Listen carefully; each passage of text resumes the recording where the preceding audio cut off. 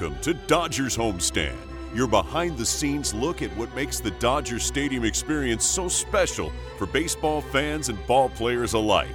A unique perspective on Dodgers baseball from someone who's there for every home game and who has one of the best seats in the house. And now, your host, the public address announcer for the Los Angeles Dodgers, the voice of God in blue heaven on earth, Todd Leitz.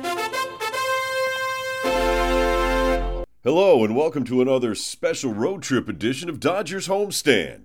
The boys in blue are in Milwaukee to play the rubber match of a 3-game set against the Brewers, and I've got a little time on my hands, so I thought I'd continue my conversation with Dodgers team historian Mark Langell to give you the rest of our interview from a couple weeks ago. Mark says that I'm on a relatively short list of public address announcers for the Dodgers, both in Brooklyn and in Los Angeles. Absolutely. You've got Tex Rickert from Brooklyn days, and he was the one that had the famous, if you have your clothes on the railing, please remove them, or something like some malaprop in terms of please remove, those by the railing, please remove your clothes. And then if you're a Charlie's Angels fan, John Forsythe, the voice of Charlie, he was a public address announcer at Ebbets Field. And if you're a Gilligan's Island fan, Alan Hale Sr. not only was a broadcaster, but at some point did public address announcing as well. Wait a minute, Skipper from Gilligan's Skipper's Island? father. Skipper's father. Skipper's father was an actor, and so he had a hand in both.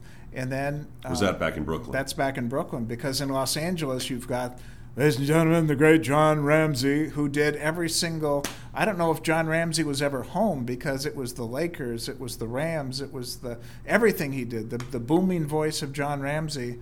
And then you had... I wasn't here for John Ramsey, and I regret that I wasn't able to experience him firsthand. Well, the thing I loved about that, in 1974, if you go on YouTube and see the introductions of the Dodgers and Oakland A's before the World Series, you can really appreciate that voice, because it just had a certain tone, and as a kid you just knew that it was, it was just such a royal way that he did it. And I should mention, I absolutely love the way you do it, and every generation has its different voices. So whether it's Nick Nixon, whether it's Mike Carlucci, and then the crazy thing, Eric Smith came up to me opening day and said, "I know you."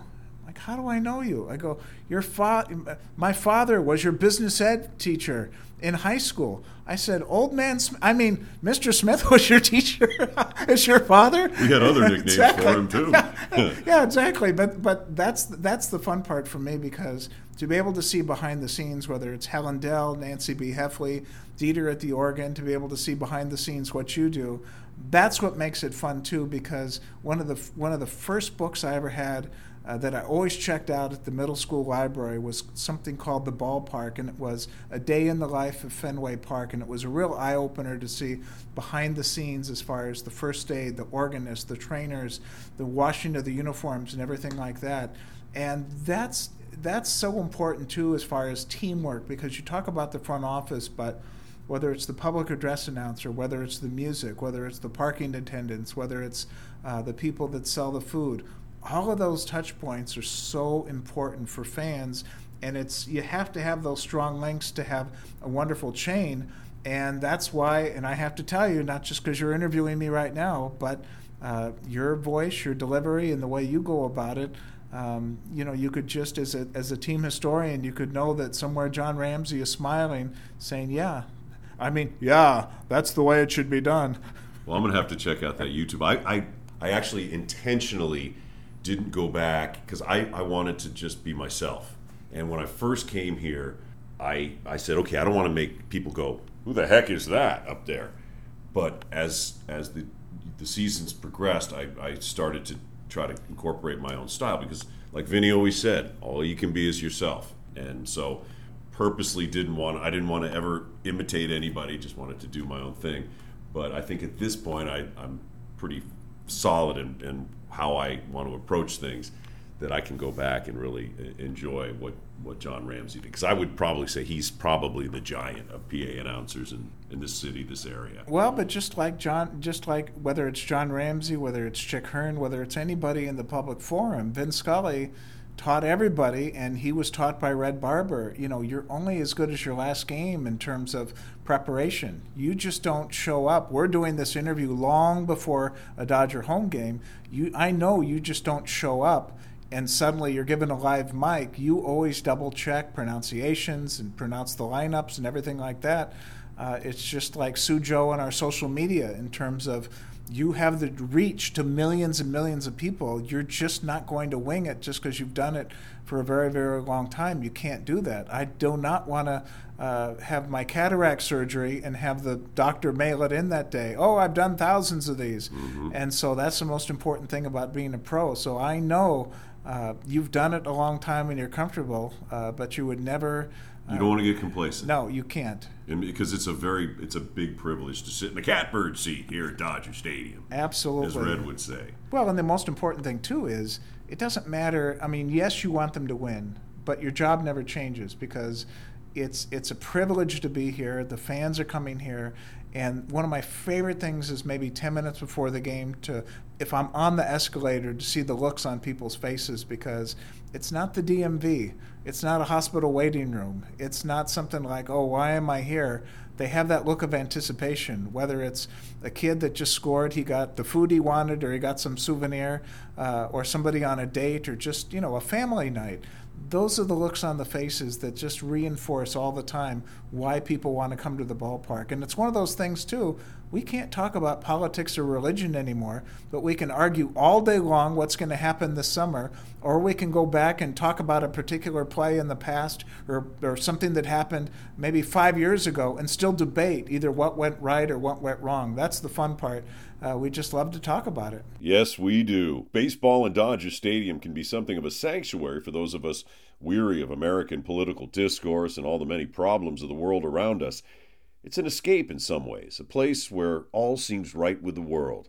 Langell tells me he's so happy he found his place here at Blue Heaven on Earth and has some words of wisdom for all of us about finding our own passion in life. It's so important to be able to find something that you love to do, listen to that little inner voice inside of you, because if you can find it and find something that you love to do, or at least aspire and try to go into that direction of something that you love, it is so rewarding because I know myself, and I know that I'm probably the only one in the world that has an interest. Like just the other day, I was looking at the 1976 roster, and I go, there are a lot of guys that retired or were released and never played afterwards. And I'm thinking to myself, why does the makeup of the 76 roster and guys that had their final major league season there, but that interests me. I don't know why. Jim Lytle, a pinch hitter, and Leron Lee and things like that. I just never get tired of it. Mm. You'll never work a day in your life. I never have. I'm so knock on wood in terms of that's what a math teacher, Mr. Ukrapina in high school, had said. He wrote, if you find a job you love, you never have to work. And the other thing was some other motivational thing, but he turned around and he said, you're not going to have math class today. For some of you, it'll just be a half hour without math. For others, it'll be the most important speech you ever hear. And for me, it was the most important speech because he talked about his two brothers and how they did their certain things. And when a grown-up talks to you and says, it's okay to pursue your dream, it's fine. You can be the only, and I tell kids, you can be the only one in the room that's interested in something. Sometimes the hardest thing is to raise your hand if somebody asks for a volunteer as far as maybe it's to be a scorekeeper for a basketball game or something that you're really interested in and you don't want to show your peer group, oh, I want to look cool, I don't necessarily want to jump at this. That's what you do want to jump at, because if you've got that little voice, it can be so rewarding if it pays off. Well, those are words of wisdom, and it's so true. We all focus on the ball players and stuff, but there's so many other things that people do here at the ballpark that we are connected to the Dodgers. We are part of this giant city, this giant machine that operates all season long. And there's so many different things that you can do. If you're interested in baseball, you don't have to be a ball player. You could be an umpire. You could be a PA announcer. You could be the team historian. You could be the guy that throws peanuts. Or used to be able to be the guy. He can't throw peanuts anymore. No, you just have to like say thanks for coming and quietly hand it to him. Yeah. But I do have to say how amazing a baseball reach can be, because you did something for me a couple weeks ago that really, as far as it's like throwing the stone in the pond and seeing the waves go out. A great friend of mine named Margaret Lee said that she was going to have her first grandchild, and she knew the kid's name already, Aaron Ibarra. And so I had that, and I saw you the next day, and I said, would you mind doing a tape recording? And suddenly it was like you jumped into a phone booth and came out of Superman, just as far as the way you did it, the delivery and everything like that. And a week later, she texted me and said that Aaron had come into this world, and within a minute, I was able to send her the video that you had done as far as introducing Aaron Ibarra, the latest member of the, now I'm imitating you, the latest member of the Dodger lineup. And I know that wasn't a good impression, but you can work on that. Thank you. I gotta gargle. Anyway, what it meant to her and her family in terms of, oh my gosh, he's just been born and it feels like he's a major leaguer and that type thing. Something like that meant so much not only to their family, but just the other day there was a 9-year-old that had written the PR department. He's doing a report in North Carolina. Could you send me some info on the Dodgers? Well, you got to think, okay, if I was 9 years old and I wrote to a team, which I did, if I saw something in that mailbox, how would I feel? And so I think you can never lose that feeling. And that's one of the things I did this morning as far as had written a note, but here's some trading cards, here's a wall schedule poster, here's a yearbook and everything like that, because... Well, that was like a treasure trove to that kid, I'm sure. Yeah, exactly. And you want kids to know, and maybe he'll remember down the road as far as, a kid being listened to, as far as, yes, you can write to a company. It's like when you hear those stories about a kid writing to the president writes back and it's national news. You just can't lose that type of feeling that you did as a kid. So I so appreciate what you did, and Margaret appreciates what you did, and one day the great Aaron Ibarra will look back, and who knows if he'll be an agent, a ball player, an owner, or an insurance salesman. Exactly. How cool that he's got that message from the day he was born, just welcomed right off the bat. By the way, I can do that kind of thing for you too. Just go to cameo.com/Dodgers_PA_announcer and book me to give a shout out to your favorite Dodger or baseball fan. I've got more than 225-star reviews from fans just like you. But enough about me. Let's get back to Dodgers team historian Mark Langell and his favorite story about the late, great Vin Scully, who called Dodger games for 67 seasons from Brooklyn to L.A. before retiring in 2016. First of all, be careful of meeting your heroes, because you can always be disappointed, and it wouldn't have been a dream job had I not met Vin, and he just turned out to be just everything I thought he was, just as far as just a solid pro, but just such a nice man.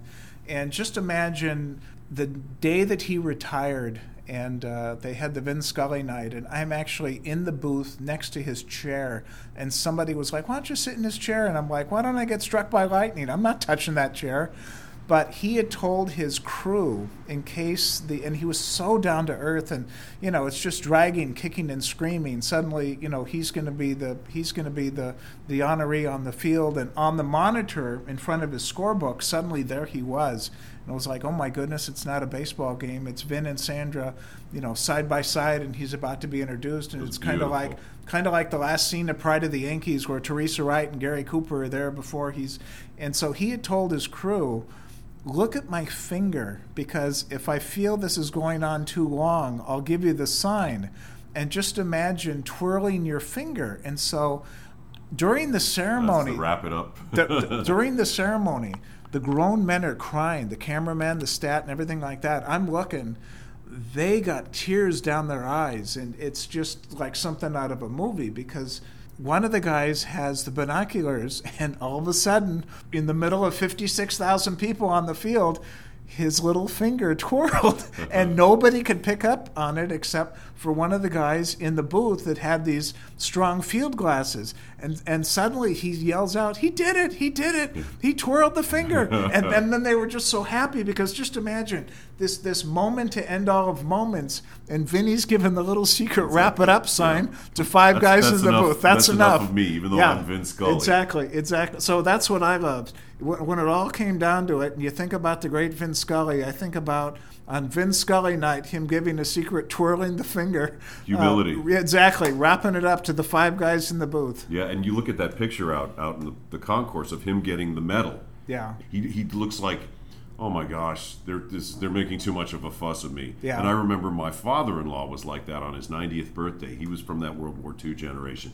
And he just, and Carl Reiner was standing at his back shoulder, and he was talking about what a great agent my father-in-law, Mike Zimmering, was. And Mike looked like he was dying, because he could not stand to be celebrated in that way. That just was not part of his makeup. Yeah. And I saw that same look on Vinny's face as President Obama put that Presidential Medal of Freedom over his neck. And it was, for some people that would be the highlight of their life. Yeah. But for Vinny, it was just like, he's so humble and so down to earth that it's only me. I'm just a man. It's only me. And when I got my championship ring in 2020, remember when Vinny had caused chaos because he had lost his World Series ring at Costco. And for an hour, even if you lived in North Carolina, you went out in your backyard and looked for Vinny's ring, because it turned out that it had fallen into a pack of meat. So he was so embarrassed because everybody's doing the SOS, like an Amber Alert, for this ring. And it was in his bag of meat that he had taken home. And he called back an hour later, and he was very embarrassed. So I couldn't help it. He had already retired, and this is 2021. So I've got this big old ring that looks like a golf ball. I couldn't resist. I got a little piece of plastic because I wanted to be sanitary, and I was at Costco, and I put it on a pile of meat at Costco. And so I gave him, with the caption, the photo, trying to be like Vin Scully. And so, because I knew he had that type of sense of humor. 9:01 the next morning, it was like a really brief text, and he says, "Are you trying to rib me?" And I just thought, it doesn't get any better than that. And they don't come any better than Vin Scully as a sports play-by-play man, a wonderful storyteller, and a first-rate human being. He's one of my idols, and is missed each and every time I hear the words, "It's time for Dodger baseball." Well, that'll do it for this special road trip edition of Dodgers HomeStand. Thanks to Dodgers team historian Mark Langell for his knowledge and perspective and love for the history of the great game of baseball. The Dodgers get a day off before returning to the friendly confines of Dodger Stadium to begin a 6-game homestand against the Padres and the Twins starting on May the 12th. Make your plans to join us. I'm your host, Todd Leitz, PA announcer for the Los Angeles Dodgers. This is Dodgers HomeStand, and we'll see you at the ballpark.